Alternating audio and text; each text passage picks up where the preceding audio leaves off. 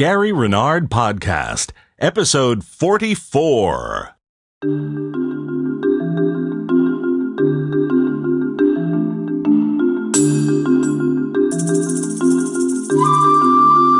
Welcome to the Gary Renard Podcast, your up-close and personal connection to Gary Renard, best-selling author of The Disappearance of the Universe, Your Immortal Reality, and other titles soon to follow. We'll talk more about that as well. I'm Gene Bogart, back from the dead.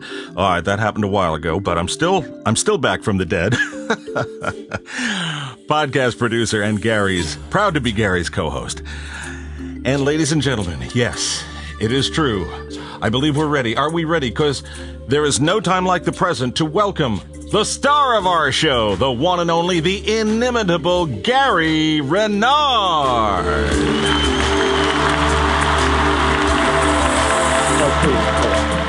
My goodness, it's like a choir singing you in with the applause, Gary. Please, don't stand up, please. I'm telling you, people love you out there, man. They just go crazy.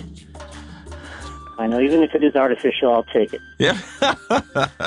It wasn't artificial when it was recorded. That one time there was a huge audience who was that enthusiastic, and we're just applying it to you right now because we know they're that enthusiastic. Still, there's no time and we're all one. That is, after all, our message, really. And so they are your crowd, Gary Renard. How are you, buddy? I'm doing good, and apparently we've been reelected to do a 44th podcast.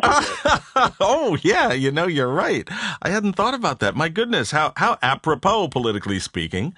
This is, so folks will know, we're always very upfront. It is November 7th, 2012, as we record this, which is the day after Election Day. 2012, when Barack Obama, the 44th president, was reelected to another 4 years, and it's episode 44. I hadn't even thought of that, man. There are no coincidences. Does that make him the 45th president, or is he still the 44th president? We talked about that. Helen asked me that, and I said, I believe he's still the 44th, because it's how many presidents we have had. It doesn't pertain to it's a different term, but he is the same president. Now, I think Teddy Roosevelt, if we could get a historian to join us here. We don't have one, but if we did, Michael Beschloss, if you're out there somewhere, call in.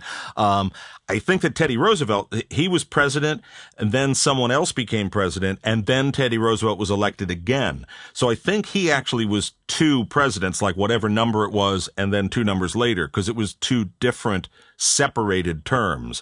But I think if you're president for 4 years or for 8 years, if it's the same block of time, you have the same presidential sequence number, I think, if that makes sense.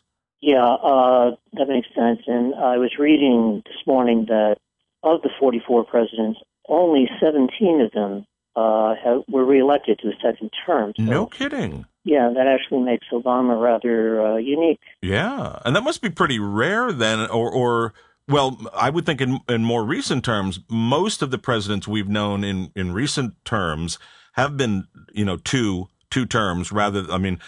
George H.W. Bush and Jimmy Carter were the only single terms because Reagan had 2 terms.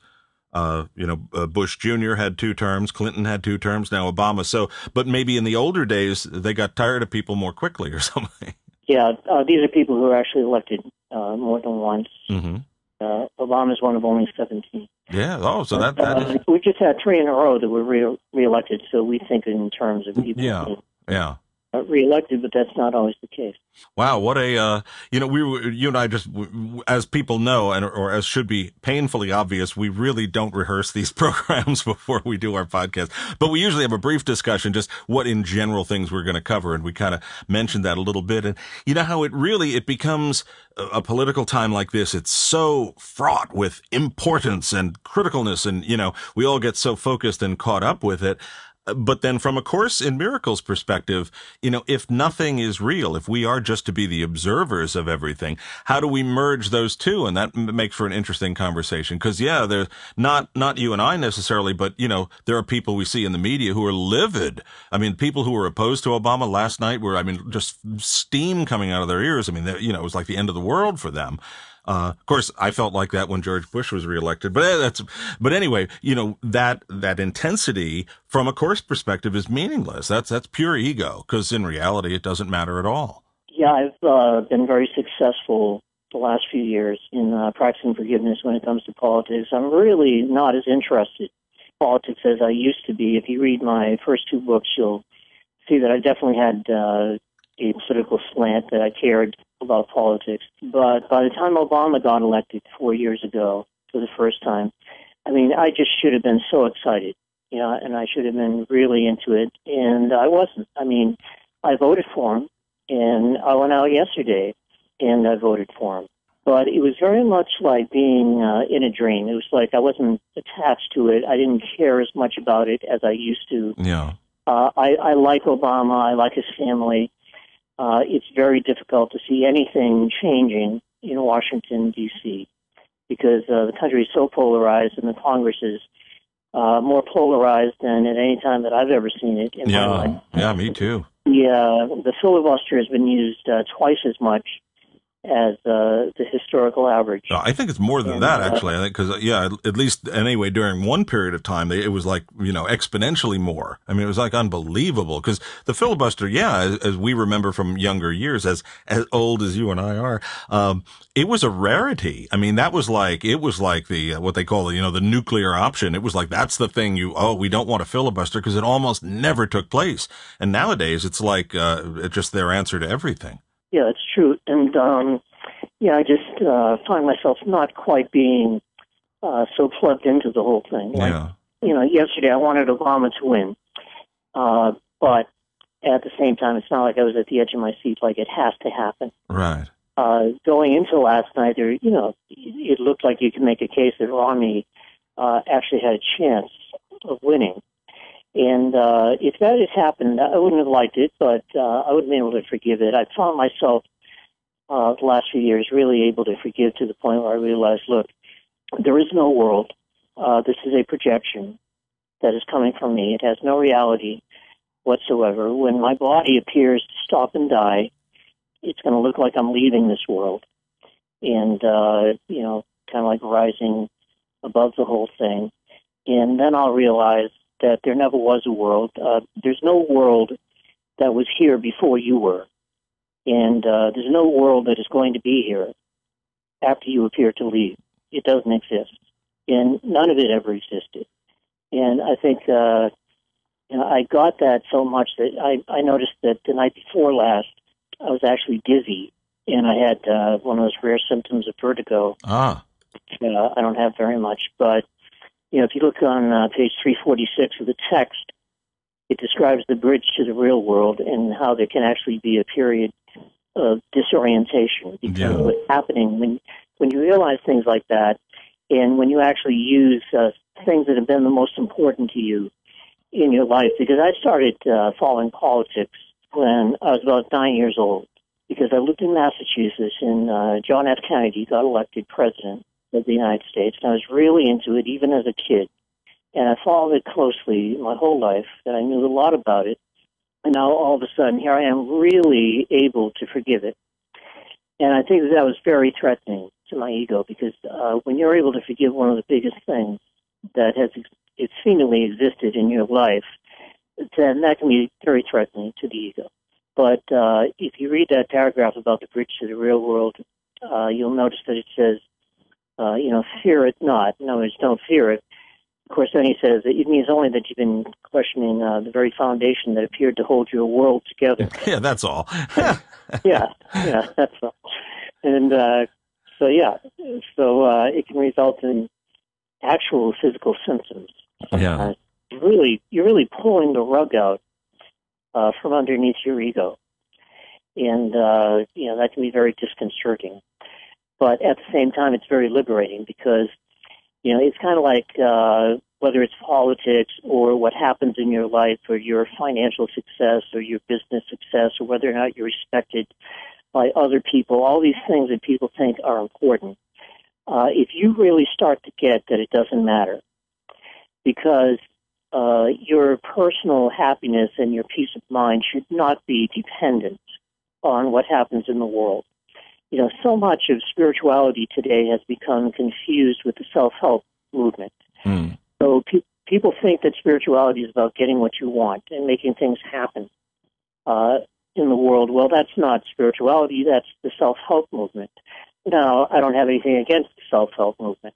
I myself have used it successfully. But what I'm saying is that if your happiness is dependent on that, then you're screwed. Because you can't depend on this world. You can't depend on anything except the fact that it's going to change. Because that's what this world does. This is a world of shift and change, and it's in a state of constant change. And the Course teaches that whatever is true is eternal and cannot change or be changed. So it's really the opposite of what we're seeing here. What we're seeing here is unreality based on shift and change, and the truth is a constant. The truth is something that does not shift or change, and it cannot change or be changed, according to the Course. So you're really looking at apples and oranges. You're looking at two different things here. And real spirituality, I think, is about being, happy and peaceful regardless of what appears to happen in the world, regardless of whether or not Obama wins or Romney wins, regardless of whether or not you're rich or poor or sick or healthy. These are temporary things. And there is a peace of mind that is beyond that. And you've kind of inspired me the last year or so, because people who listen to these podcasts know that you've had health challenges in the last year and a half. I think that you've dealt with them with a very good frame of mind and a very good place of forgiveness. And I know that it hasn't been easy. And, certainly health problems are the worst problems. I saw my father go through terrible things with his health. Because it's kind of like it's something that you take for granted until you don't have it. No, for sure, yeah. Right. Then when you don't have your health, all of a sudden. Yeah, when my situation occurred a little over a year ago, talk about giving you perspective. We were talking about how, I was going to say earlier about the politics of it, and you brought up could be finance, it could be any number of things. When it comes to facing death, when you're sitting there, there's just a car accident in that last second, just before the truck's about to plow into you, or the train, or the shark's about to bite you in half, or you find yourself collapsing onto a bathroom floor and no body control. You go, this is it. So how do you process that? And whether it's an election or the finance, watching a stock market crash, whatever it might be, when you get that ability to back away from it, to just be observing it, and realizing the non-reality, as you said, none of it's real. The world isn't real. So my body's not real. The politics aren't real. It's all something I'm watching and processing. And in fact, I'm actually projecting it. I'm projecting what it is I'm watching. So maybe I can't change that projection. Maybe I can, maybe I can't, but it doesn't matter. What I can always change is my reaction to it, how I process it. How do I deal with it? Can I choose peace instead of this? So I think that's always the answer. Forgiveness is always the answer. What a great line. But it's always a forgiveness process of letting go the attachment to it. And as you've said many times, it doesn't mean you can't enjoy a nice car or a nice meal or a nice place to live. But when you don't have the attachment to it, oddly, maybe not oddly, but you can enjoy it more when you're not worried about losing it. And if you do lose it, you don't worry about that either. And it doesn't make it easy, and you were talking about my situation and all, and I've had a bit of crap that I can certainly complain about if anybody cares to listen, but there are people far worse than me. I mean, when you see people, with, terrible cancer or ongoing physical pain and suffering and those kind of challenges that seem endless, that's tough to face unless you have some kind of a spiritual stabilizer, something that you can rely on. And, that is a gift that keeps on giving and something that's beyond any price. Yeah, absolutely. And at the same time, even though it may be easy for me to say right now, I know that people, from talking to them, they think that it's more spiritual to have a healthy body. People make all kinds of assumptions. Nowadays, they think it's more spiritual to be rich. Well, in both of those cases, I'm obviously burning in hell. Right. But they forget that, 150 years ago, it was considered more spiritual to be poor. Yeah. People would take a vow of poverty. So it's I know people who have extremely healthy bodies, maybe the healthiest bodies in the world. They're athletes, and they're jerks. It doesn't make you more spiritual to have a healthy body. On the other hand, I know people who have health problems who are among the most spiritual people who I know. So it's not really the circumstances that make you spiritual. It's the way that you look at it. It's not what happens that matters. It's the way that you perceive it, the way you look at it, whether or not you're able to forgive it. It's not the problem, it's how you handle the problem mentally. That's where spirituality is. That's real spirituality because it's not dependent on the circumstances. And I really want to emphasize that because that's what A Course in Miracles does. It's not about manipulating the level of form. And as I've said many times on these podcasts, that doesn't mean that you can't be successful. It doesn't mean you can't have your life. It just means that it's not the be-all and end-all of everything. It's not something that you have to be so attached to that you're going to fall apart if you don't get what you want. I'm trying to get my books made into a TV series. Okay, that's a tough sell. And it's a big project. And I've worked hard on it behind the scenes for years now. And, yeah, we are making progress. But even though it's a big thing in my life, I'm not going to fall apart if it doesn't happen. I always said to Cindy, if I really get sick of this place, I can always move to Hawaii and sleep on the beach. But it's not like my life's going to fall apart if things don't work. And that's the way it should be because, once again, if your happiness is dependent on that, then you're not going to be happy. I like to say there's no reason to be happy, so be happy for no reason. It's like be happy because of what the Course says. It says happiness is a decision I must make. You decide to be happy, and you're happy, and it's not dependent on what happens. And you have to be happy regardless of what happens, because sooner or later in the world of duality, it's going to go bad, at least for a while. Yeah, it always does. Yeah. As I always say, the great philosopher James Morrison said, no one here gets out alive. So it doesn't matter. I don't mean this to sound negative or nihilistic or anything, but, life always ends badly, even in its best. In its best circumstances, death will separate you from everyone you love and everything you've ever had. One way or the other, they will die on you or you will die on them, but everybody's going to croak. And in some cases, very miserably so. But that's what life does. And the beauty of what the Course teaches is that none of that is real. You can actually get to a real place of peace by saying, okay, look, no matter how bad or no matter how good things seem to be, as you just said, you can always choose to be happy in the worst of circumstances or in the best. And there are plenty of people whom I or you would look at and they seem to have everything in the world. They've got wealth and success and, everything. And they're miserable people because they're not choosing to be happy, even when it seems so obvious that they would be. And the same as the opposite. There are people who lose everything, as the world sees it, but they still have a happiness within them because that's their choice and they continue to make that choice. And Gare, all the talk about the body and how we process things, this really gets back into that sort of, I know we seem to repeat it a lot, but it is the same message. We just examine it in a myriad of different forms, that the Course is always just saying there's only ever one choice. It's always choosing either between essentially spirit and illusion, between the Holy Spirit's reality and the ego's symbolism. And that's really the only choice we always make. And as you said before about happiness is a choice, because you're choosing between unhappiness, which is the illusion, the ego's falsity, whether it's your body or circumstances or the world itself, whatever it may be, that's the one choice, or the choice for happiness. And real happiness is always of God, which is of our reality. And we can choose for that no matter how dire the situation seems to be, because what seems is never real. And what's real is always real. Does that kind of sum it all up? Yeah, I think so. It's either the Holy Spirit or the ego. And I think the main thing is the ego makes it real. How can you be sad if it's not real? Yeah. You can only be sadder at the effect of it. If it's true, if it's real, and the Holy Spirit is saying something totally different. The Holy Spirit is saying, look, what you're seeing is not true.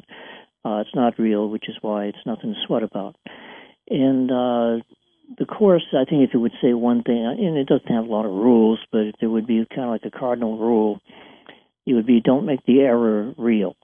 Don't make it real. Because if you make it real, you're at the effect of it, and it can hurt you, and it can make you sad, and it can do all kinds of things to you. And there are real people out there that can hurt you, and you better watch out for them, and you better defend yourself, and you better be careful. And it's all real. And that's the ego, and that's exactly what the ego wants. And the ego wants you to believe that you're this body and that there's a world out there that can get you. And the Holy Spirit is saying, you're not a body. As the Course says, 100 times, I'm not a body, I'm free, for I'm still as God created me. And so it's like, okay, I cannot be hurt. I'm not at the effect of the world. I'm a cause, and the world is actually coming from me. The projector might be hidden in the unconscious mind. Maybe I can't see it because I'm viewing it with the conscious mind because the mind is split. But what I'm seeing is coming from me, then I forgot. So I'm literally scaring myself. And I don't know it because I can't see that this is coming from me because I forgot. And what the Course does is it helps you to remember. Helps you to remember that you are the one who did it. The Course says, as you know, the secret of salvation is but this, that you are doing this to yourself. And this is always true because the projection of the universe of time and space is coming from you.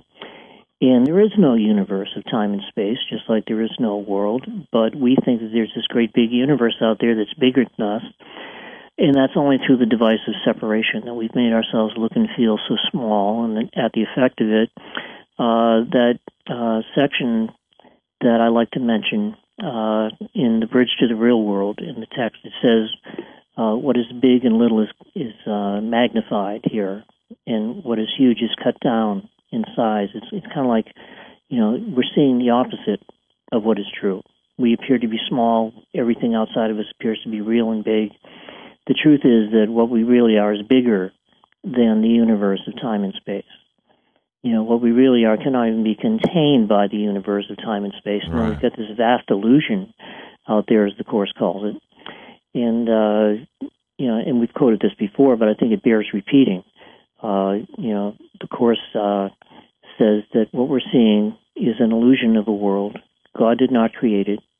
For what he creates must be real as himself, and what we're seeing is definitely not real. I like to say that, the American Indians used to say, behold the great mystery. Well, the Course says, behold the great projection, because that's all that it is. It really is just one big projection, and it has no reality any more than the images that we see in a movie theater. Grant you, it's a very convincing movie. Right. It seems very real. But, so what? And I've said this before, too, but they have the kind of technology that it actually exists today where you can feel things that are not there. Yeah, you've mentioned that. And that's the trick of the ego. That's kind of like the trickery, whether it's time or space or matter or solidness or anything. It's all this trick of the ego to convince us that we're separate, that we're a body, because if we're a body, we're definitely separate. Yeah. And here's the Course saying something totally the opposite. The Holy Spirit is saying you're not a body. And, it's like most spiritual thought systems, what they try to do is they try to balance body, mind, and spirit. They make them all equally important. And that's not the approach of A Course in Miracles. The approach of the Course is different. The Course is saying, no, what you want to do is you want to learn how to use your mind to choose between the body and spirit. Right. And whichever one you choose will be what you think is real. You're actually establishing your own identity.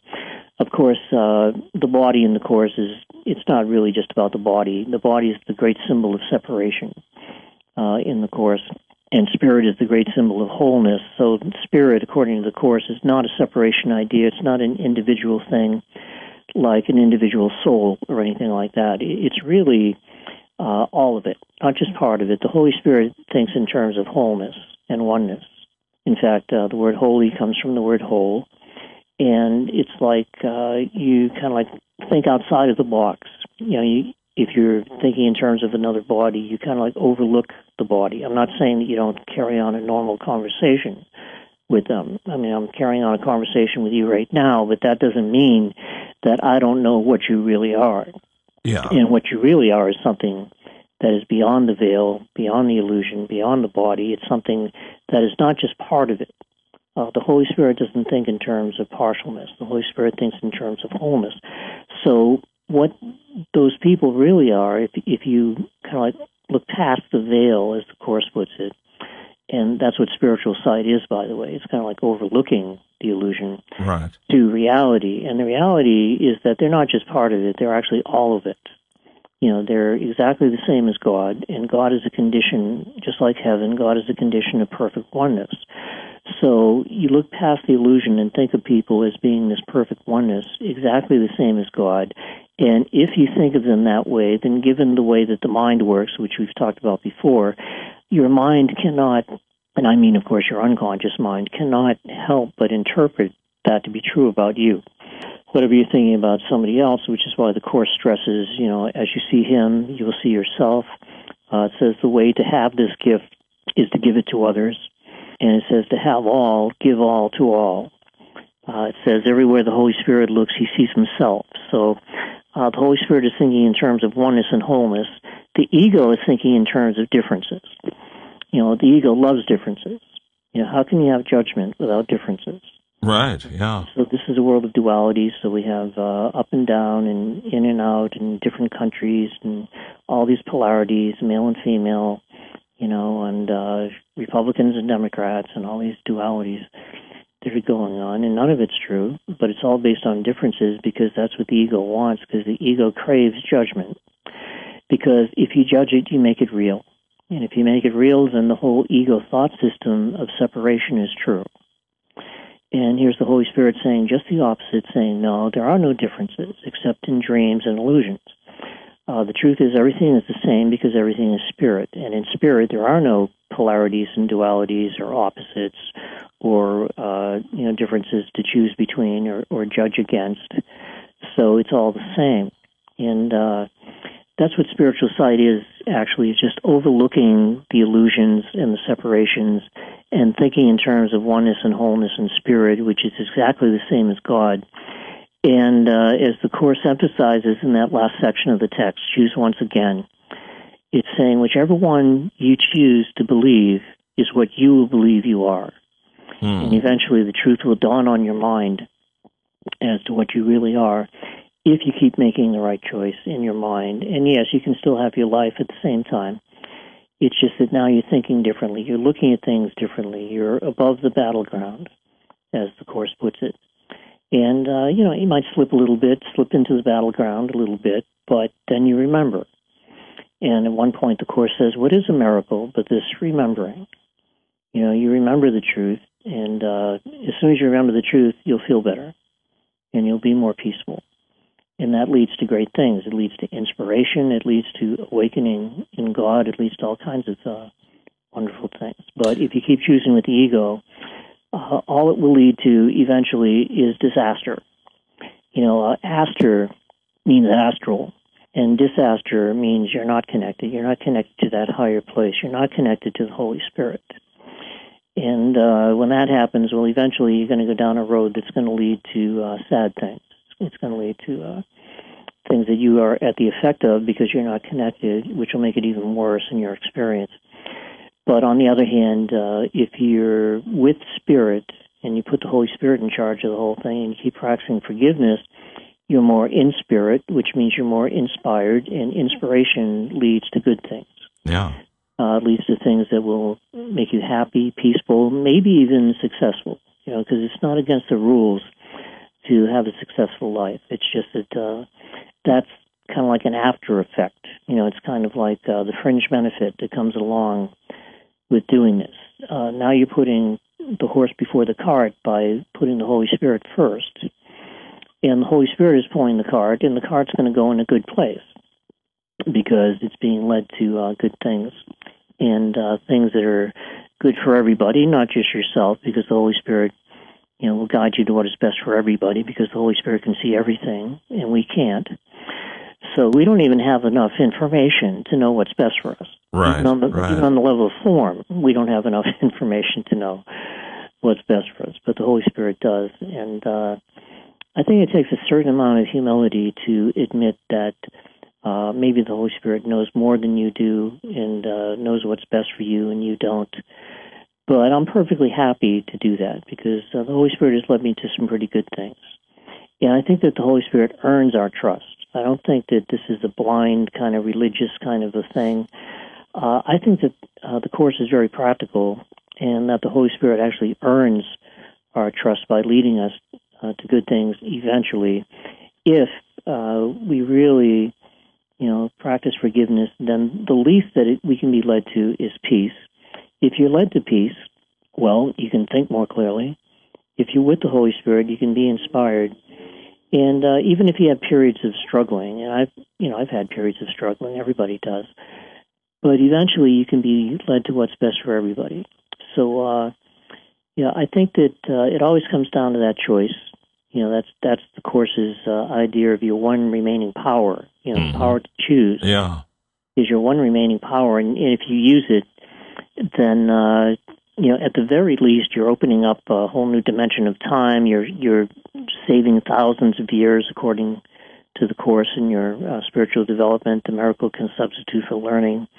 It may have taken thousands of years. Even the experience of death would be different, according to the Course, if you practice forgiveness. And if there's been real healing as a result of that, which there would be, then it changes the experience of everything. It even determines which lifetime, if you do come back one more time, it determines which lifetime you're going to review mentally, which is all that we're doing here.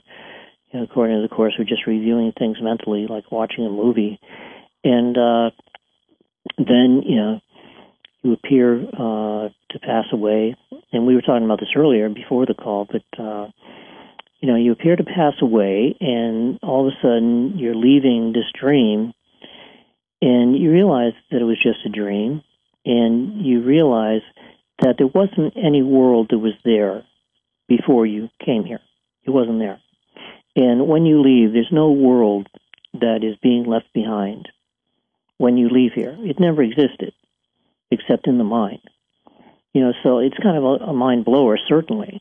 But the truth is that when you appear to die and leave here, you're not leaving a world behind. There isn't any world that you're leaving behind. But then there are figures, seemingly separated figures in the dream here, who are dreaming that there is a world here when there isn't. But when you leave it, then, the body may stop, but the mind keeps right on going. The mind doesn't stop. It keeps reviewing mentally different things. The movie might seem to change, but the mind doesn't. So the Course teaches that you are mind in mind, and it says that mind is the only thing that can be saved, and forgiveness is the only thing that can save it. So ultimately, resurrection is of the mind and doesn't have anything to do with the body. The Course is saying that the body can't be saved. Would you say that the forgiveness process comes into play here? Because assuming one's not done with your work and you're going to be back, and when you die, you will come back or appear to come back as you're not fulfilled with your enlightenment process yet. But if you've been practicing forgiveness, is the payoff then that in the same way that we become more of the observer here in our life on earth, that, we feel that comfortable detachment from it. We're not so caught up in it because we're seeing it from a little bit of removal. Does that also then benefit you through that process? Because when the mind chooses to assume what appears to be another lifetime in review, do you then see it from that position, from the forgiveness work that you've been doing, where you see it from a more detached point of view and hence have a more peaceful and more productive life, because you don't get so caught up into the illusion, because you see it from a better, a more evolved perspective, because you've done that forgiveness work? Is that kind of how the process works? Yeah, I think so. And it's kind of like you have to get into the habit of that forgiveness. You have to train the mind, and certainly the Course does this.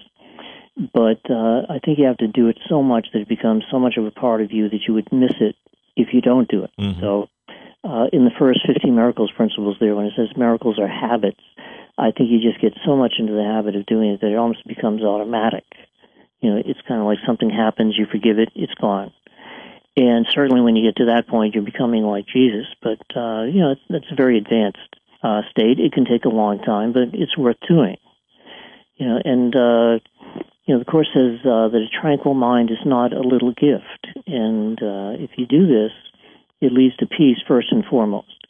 But it also eventually leads to great experiences, perhaps mystical experiences, but that's not as important as the ultimate mystical experience, which is to remember who you are and actually experience your oneness with God.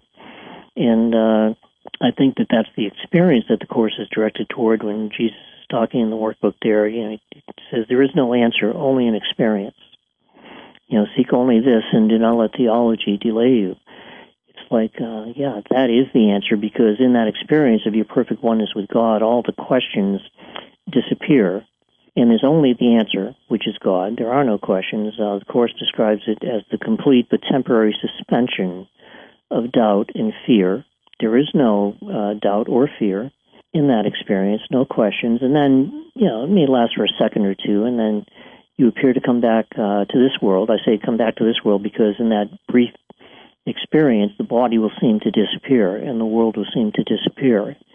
And then you come back here, and you might have some questions, and it dawns on you that you're dreaming the questions, because the questions don't exist in reality. Those questions only exist in the dream. So you realize, I didn't have those questions for that second or two when I was in that reality. There are no questions.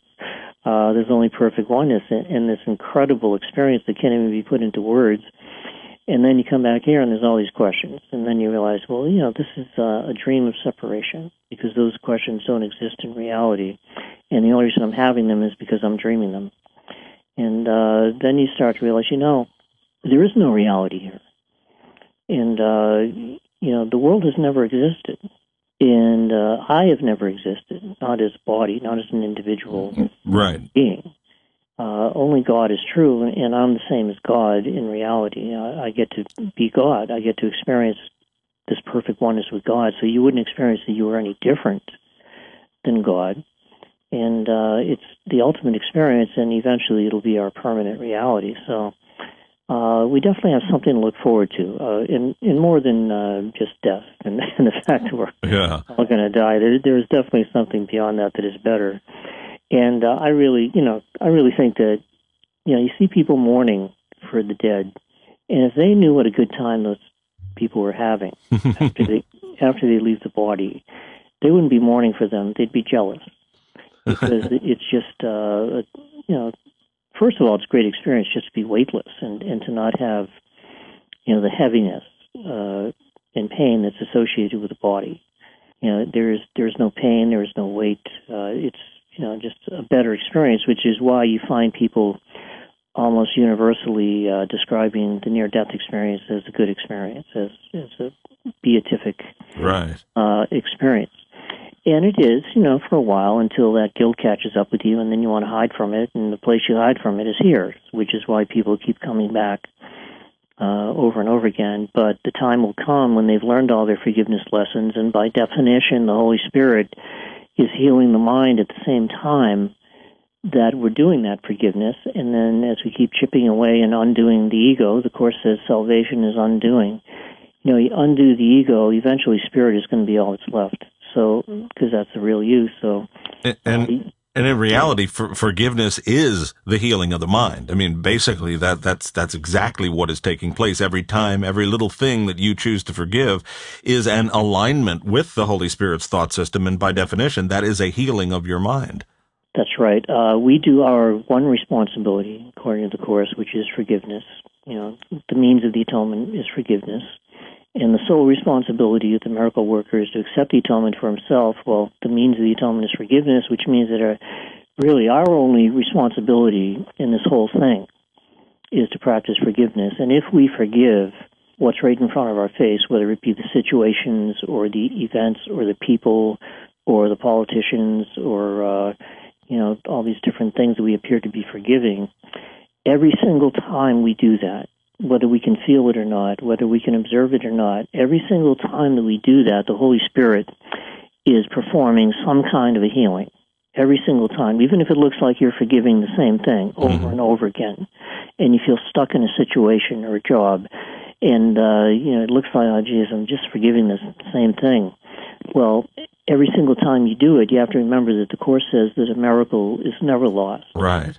You know, it just occurred to me as you said this, and it's kind of an interesting point with that. We seem to forgive something, and then we have the same thing, forgive it again, and the same thing, forgive it again. And we keep saying, like, as you just said, why do we have to keep doing it over and over and over? Well, there are no repetitions of it, and there was never a first time either. All of that is in the mind. All of that's being generated purely by the mind. So it's not that it happens over and over.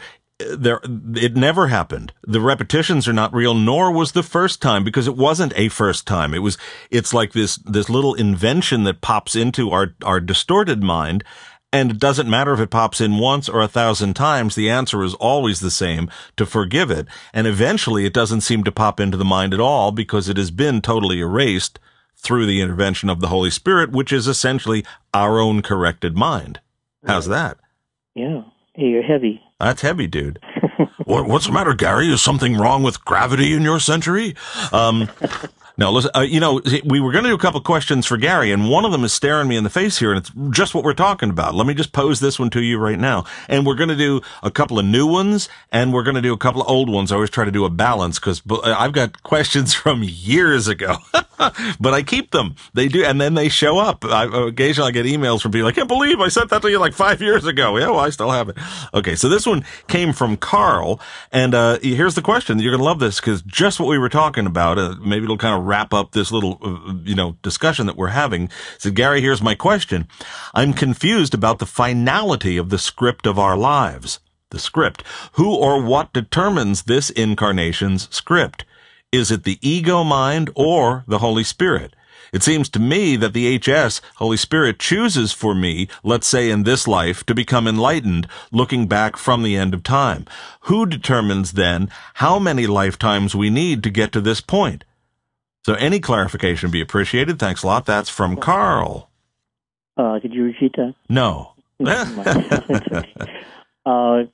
Actually, these are very esoteric things. I like workbook lesson number 169 when Jesus talks about how the Holy Spirit looked back, from the end of time and saw all the time held, and it determined with you, actually, your mind, when it would be the best time for you to awaken to revelation and eternity, the way that workbook puts it. And by the way, one of my favorite lines in the course is in that workbook lesson. He's talking about time and all these, really far out things about time. And then he says, there's no need to further explain what nobody in the world can understand. So that's really one of my favorite lines. And, of course, I feel, what the hell are you bringing it up for in the first place? But it's like what happened was you got two things, really. There are two scripts, but only one of them has to do with what happens. At that first instant of time, what we would call the Big Bang, the creation of the universe of time and space. You have this Big Bang. Now, the force of that explosion was so great that anything after it that happened would have to have happened the way that it did. You couldn't stop it. It's like if a bomb went off in the room, you're not going to stop it from going in the direction that it's going in. The force of it is too great. It's going to go where it's going. I know people hate the idea that it's all determined, but it is. So everything that ever happened in time was determined right at that instant of the Big Bang. The whole script was written. It was in the mind, and that's the ego's script. What happens? That's the ego's script. The Holy Spirit script is not the ego's script, and the Holy Spirit doesn't interfere with the ego's script. What the Holy Spirit does is it gives you a different way of looking at the ego script, a totally different interpretation of it. And so you have what happens, then you have the Holy Spirit's way of looking at what happens. So just to jump in, the what seems to be happening is always the ego's script, but how it is perceived is where the choice of the Holy Spirit's version comes in. Yes, and there is a little bit of wiggle room there, because even though the script is written, as the Course says, it also talks about different dimensions of time. Mm-hmm. In those first 50 miracles principles, it talks about the Holy Spirit collapsing time very early in the text. So if you choose the Holy Spirit's way of looking at things, and, Jesus even says in the Course, he says at one point, I am in charge of time and space.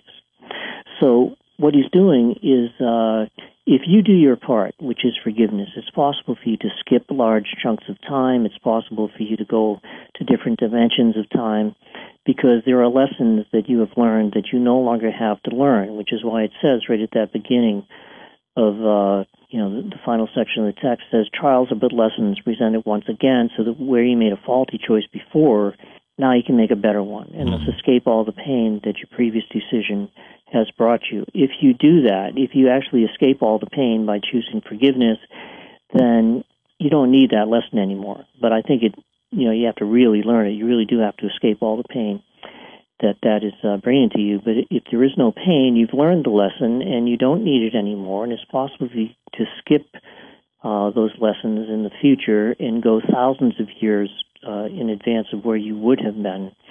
And that's all part of the Holy Spirit's plan, which He did with you at the end of time, looking backwards. The Course says that time only seems to go in one direction. Right. It actually goes in both directions. And if you can understand that, then congratulations. Well, though actually it's not going anywhere. As you've used the analogy before, like a movie. If you took a film movie and you spread it all out on one very, very long table, and the whole film is in one big strip spread way out, there's no progression. It's not time moving. The whole thing is there in the same instant. Now, when it's running through the projector to give a convincing illusion of the movie's not really moving, but it appears to be when it's run through the projector, so there's time involved. But the movie itself is not in time. The movie all exists at once. And that's true, too. So we're not moving. We seem to be moving backwards or forward, but in reality, we're never moving. We're just reviewing, in a certain frames per second rate or whatever it may be. That's right. So if you look at it all laid out like that, then it's holographic. Yeah. The whole thing is one. It's all there. But if you put it through, like a movie strip, then it becomes a linear experience. And that's exactly what we're doing. Mm-hmm. By reviewing this mentally, we're having a linear experience. The truth is not linear, but our experience is. Just like time itself is not linear, it's holographic. The whole thing happened all at once. Even a physicist will tell you that. But what we're doing by reviewing mentally what has already gone by is we're reviewing it in a linear fashion, so our experience becomes linear. It's not a true experience, it's a false experience, but that is our experience. And what the Course does is it kind of like undoes the hold that all this stuff has on us, the linear experience, whether it be time or space. And all these false experiences that we're having, it kind of like breaks the hold that the ego has on us. And we start to question its reality, and we start to realize, what we're seeing is not true. It really is a trick of the ego. It really is all smoke and mirrors. And reality is much different, and reality is better. It's a better experience, and spirit is better. It really is better to be spirit. And by breaking the hold that it all has on us, the ego starts to weaken as it gets undone. At one point, the Course talks about the ego's withering attacks that it has on you, and the Holy Spirit is taking over. And that's a better experience. So in wrapping up his question, who determines then how many lifetimes we need to get to this point? I think from what you've just said, the answer is we do. We determine it. If we forgive, we get to this point more quickly. If we resist the forgiveness and continue to embrace grievances, it seems to take longer. In reality, as we said with that movie analogy, the script is already there. The film strip is already laid out. It's a matter of how quickly do we go through it. Do we plod along as the film seems to unfold for thousands of years? Or do we say, I've already gotten to this point and just simply jump ahead? And the Holy Spirit is the one who empowers that. The Holy Spirit is the engine behind that change in perception. But the choice is ours. We have to make the choice to do it. So we're determining how quickly we get to the point where the enlightenment will eventually occur. Right. That's right. Cool. And remember, our responsibility is to practice forgiveness. Yeah. We don't have the information to decide whether we can change dimensions of time or how far ahead we're going to go. That's the Holy Spirit's responsibility, because the Holy Spirit has the information that is necessary to make that decision. So that's why our only responsibility is to practice forgiveness. The Holy Spirit will take care of the rest. The Holy Spirit will take care of the big part of the job that we can't see. The Holy Spirit will move us thousands of years ahead of where we would have been and collapse time for us and help us change dimensions of time and things like that. That's the Holy Spirit's job. All that we have to remember is our job, which is to choose the Holy Spirit and practice forgiveness, stop making it real, and forgive it, not because it's real, but because it's not real. Yeah. And when you do that, you're kind of like undoing the ego because you're turning the tables on the ego. Now you're saying, no, I'm not a victim of the world I see, as the Course says. I am the maker of the world that I see. I'm not at the effect of it. So I can forgive it because I'm the one who made it up in the first place. And again, as we've always said, our job is to supply the willingness. The Holy Spirit does the heavy lifting, but we have to remember to be willing. You have to, as the Course says, I always say my phrase, you need do nothing, but you do have to be willing.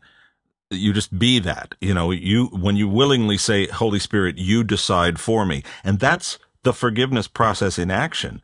We always talk about that clean altar that we see in the center of our mind, and it's pure, nothing but brightness, just light. The pure light is there, and we take the grievance. We have to be willing to say, I willingly give this up. I let that go. I put it on that altar for you, the Holy Spirit, to shine that away for me. The Holy Spirit does that, and that's the heavy lifting, but it absolutely requires our willingness. It won't be done for us. We have to always make that choice. I think that's true. Yeah, cool. That's true. Let me jump into another question. And we just did an old one. We're doing a brand new one. This one just came in today from one of our humble fans, and it's either Foye or Foy, F-O-Y-E. I hope I pronounced it right, one of those ways. It said, "Hi, Gene. I've listened to almost all of Gary's books, and I thoroughly enjoy them. I'm not a big fan of reading, so I enjoy all of Gary's books through Audible.com, where I download them directly to my iPod or phone, listen to them at any time. Question for Gary is, do you know, Gary, when Your Immortal Reality will be released to Audible.com? I check the site all the time, waiting for it to appear so I can download it. I also recently found your podcasts. I've been listening to them. I started from the first one, and I'm enjoying catching up on all the past info. So a dedicated podcast listener. So Your Immortal Reality, Gary, when will it hit Audible.com? The truth is, I don't know. Okay. The first book was recorded as an audio CD, which is why it's at Audible.com. Oh, that's right. I had a little something to do with that first recording, and yes, we've never done a second one yet. That's why. I'm dumb. That's right. In fact, in that first recording, Gene Bogart plays the voice of Arden, and Doreen Virtue does the voice of Persa, and I do myself. You were a good choice there. Well, I auditioned quite a few people, but I chose me. And I didn't think I was that good at first, but I got better as the recording went on. You did, yeah. No, you did fine. And it's like I would like to do the others in audiobooks, maybe one at a time, just to make it doable. Maybe if we did the second one first, maybe Gina and I could do it, and maybe we could have somebody help us by playing Persa. Ah.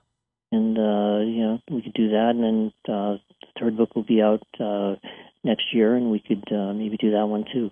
So that'd be cool. And the reason I wanted to make sure we got this one in today, not just because it's the most current question we've ever handled on the same day, but there was one last thing I wanted to ask you about, speaking of Audible, while you're waiting for Your Immortal Reality to be out on Audible.com. If you just can't get enough cool stuff to listen to, you, Gary, along with your lovely bride, the lovely Cindy Laura Renard, you guys have recently recorded, and now it's available. It's already released and available to be purchased, a meditation CD, and I haven't heard it yet, but I hear that it's pretty wonderful. You want to talk about that real quick before you got to go?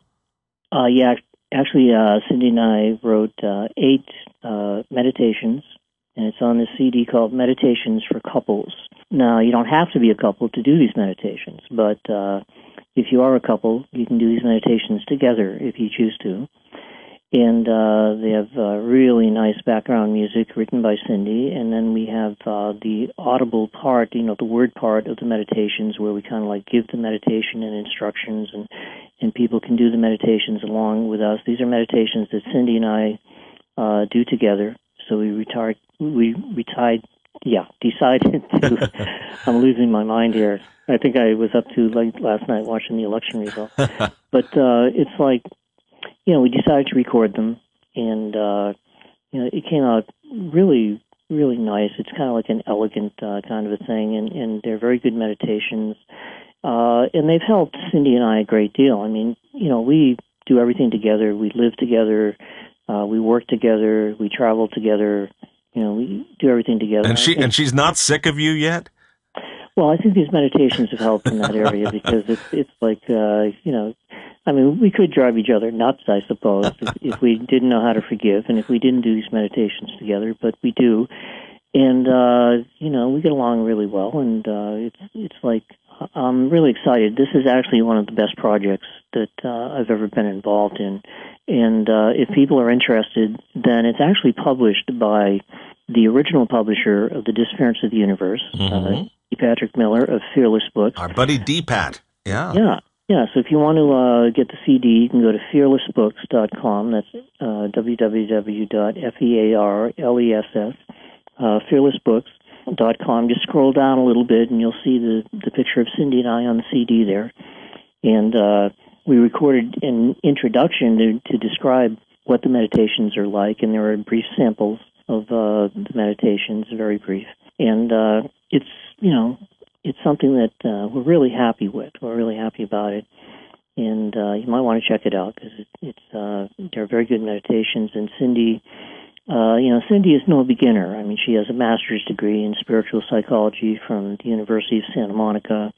Very smart, very, advanced spiritually kind of a woman. She knows the Course just as well as I do. Mm-hmm. And she participates in the workshops more and more with me as we go along here, especially this year. She's been taking a bigger role in the workshops, and she also does a meditation in each of the workshops.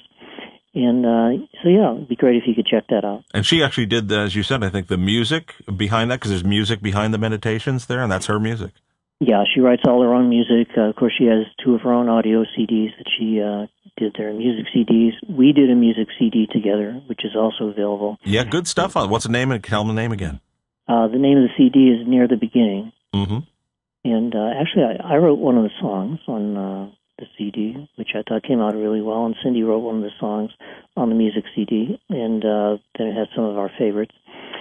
So that's also available. If you go to either one of our websites, you can go to GaryRenard.com, you can go to CindyLaura.com, and you can see all those CDs. And I also have audio CDs with Sounds True. So altogether, Cindy and I have about 10 products that we have that are available to people. And with the holidays coming up, you might want to check out some of these websites. Yeah.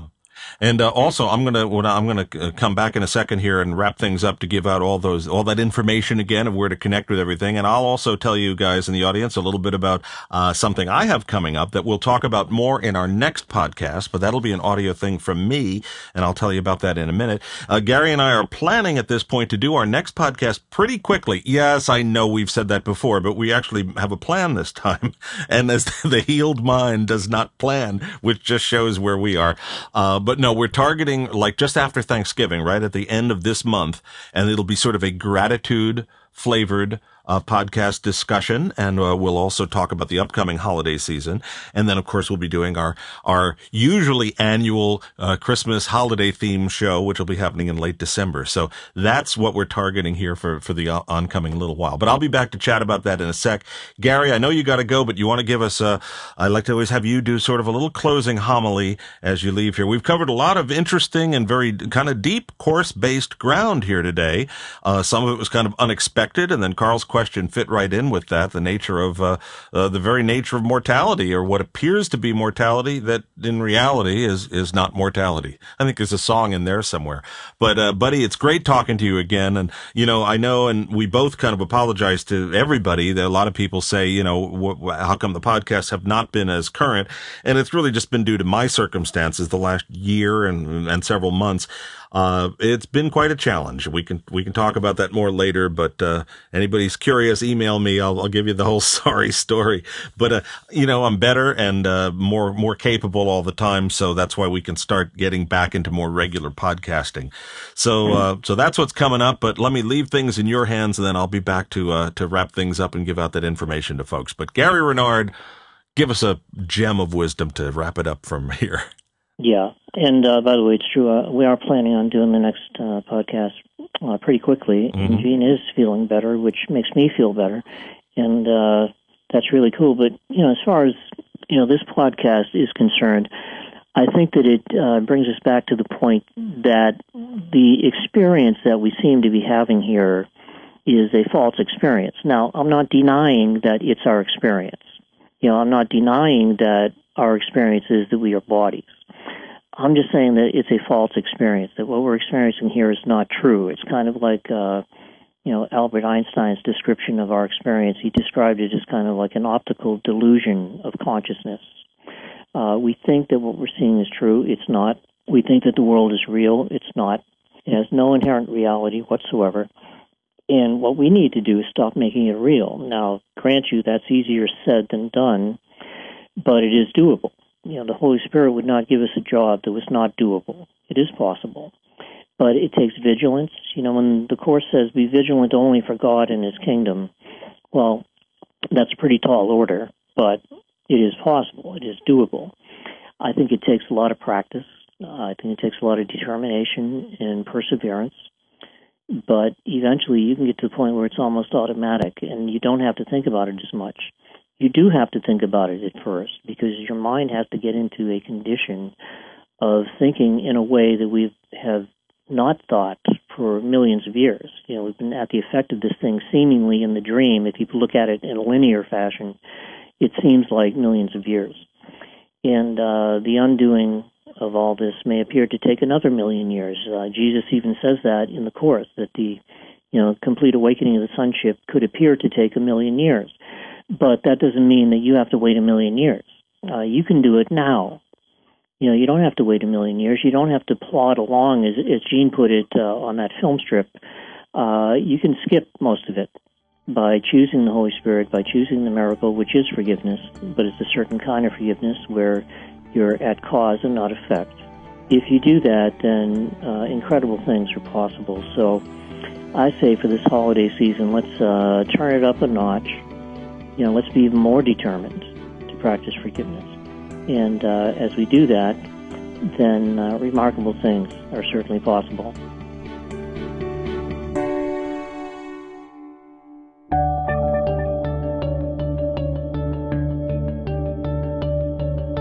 Here's a quick message from the Forgiveness.tv Department of Corrections.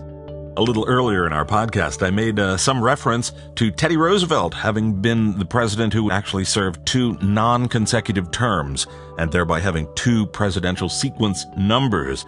Well, I was wrong. I was waiting for a phone call from Doris Kearns Goodwin. I didn't receive that, but it did come to my attention. Teddy Roosevelt was the 26th president of the United States. He actually ran for a second non-consecutive term. Teddy Roosevelt was followed by William Howard Taft, and then Teddy Roosevelt ran again after that in 1912, that election, but he did not win. He actually lost to Woodrow Wilson.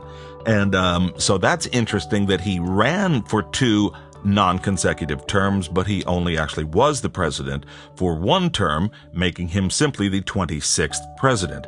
However, there was a president who did it twice. It was Grover Cleveland, who was president number 22. He was followed by Benjamin Harrison, but then Grover Cleveland ran and was elected once again to the presidency, making him both the 22nd and then 24th president of the United States. That was Grover Cleveland. But Teddy Roosevelt ran, but only was president once. However, unlike Grover Cleveland, Teddy Roosevelt does have his face on Mount Rushmore. So that stands for maybe more than being listed twice in the list. So anyway, this correction has been brought to you by the Department of Corrections here at Forgiveness.tv.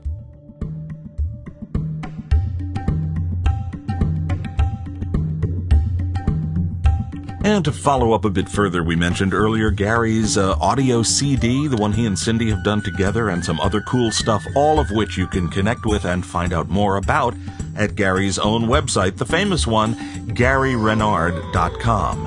And you can join his mailing list there as well if you're not already on that. There's been a little confusion. Some people say, well, I'm already on your list, Gene, because I get those things from Gary. Well, we have 2 lists we're talking about.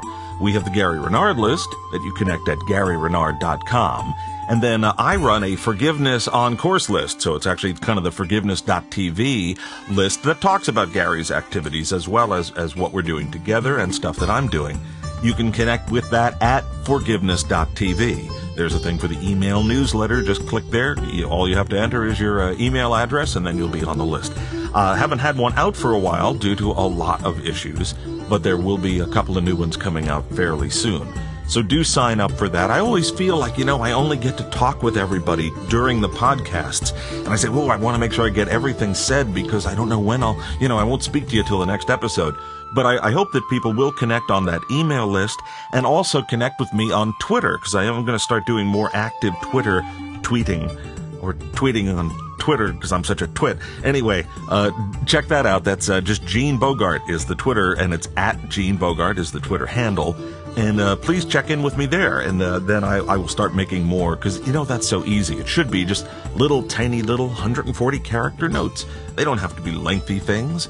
So do that at Twitter. I always will retweet those or repost the tweets at Facebook as well. And I hope you guys will friend me on Facebook.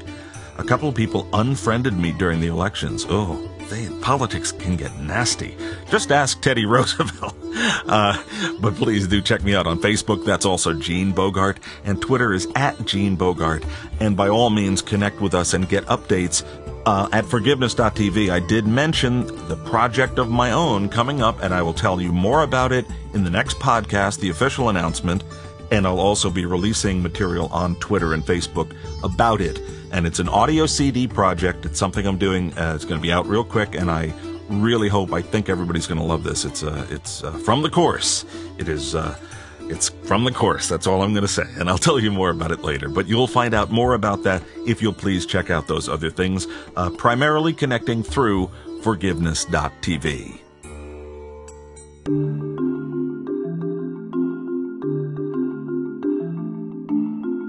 And the Gary Renard podcast is produced by Enlighten Up Creations and distributed and released through Forgiveness.tv. Verbal content of our programs is copyright 2012, Gene Bogart and Gary Renard. All rights reserved. All grievances forgiven. This is Gene Bogart thanking you so much for listening to this podcast. When we recorded this, we actually had an unusual level of technical difficulties. For some reason, the phone that we were on, Gary was on his cell phone for the early part of the podcast, and they kept dropping the call. There were all these technical breaks, all of which required then more extensive editing to put everything back together again. Hopefully you didn't even notice that when you were listening if I did my job well. But it's very time-consuming. And then we finally had to switch over to the landline, so the latter part of the podcast, it sounds a little better because of that. And then Gary had an interruption. He and Cindy were talking about some urgent thing came up with their car and needed warranty or something. I don't know. So we had that to work around. And all of this together, let's just say it produced some very, very funny little comments that took place that we cut out. They weren't appropriate for the podcast. But I just might put it together into kind of a little outtake reel, given an audio clip of that, which I could post at Forgiveness.tv. I make no promises on that one, but if it works out, you may have that to look forward to. So it's always fun, little, what do they call that? Schadenfreude, when you get to, feel good about the misfortunes of others. You can listen and say, oh, well, Gene and Gary, they have problems too. Boy, do I have problems. But that's a different story. But thank you so much. We really appreciate you listening. I personally appreciate it very much, as well as all the well wishes people have extended to us. It's been a challenging year and almost a half year, but so far the Holy Spirit is keeping the gears turning, and that's what it boils down to. So thank you so much for being part of that. And as we close this episode, let me remind you the next podcast will be coming up soon. And I know I say that often, it's not the case. I am confident it will be this time. And I hope that you'll check out, you'll be on the list, and you'll know everything that's happening even before we do. I think that's possible. But until that time, let me just remind you the phrase that I am telling you for real every day of my life. It becomes more and more true. And I hope that you can incorporate it into your lives as well. Is that whatever the circumstance or the question, forgiveness is always the answer.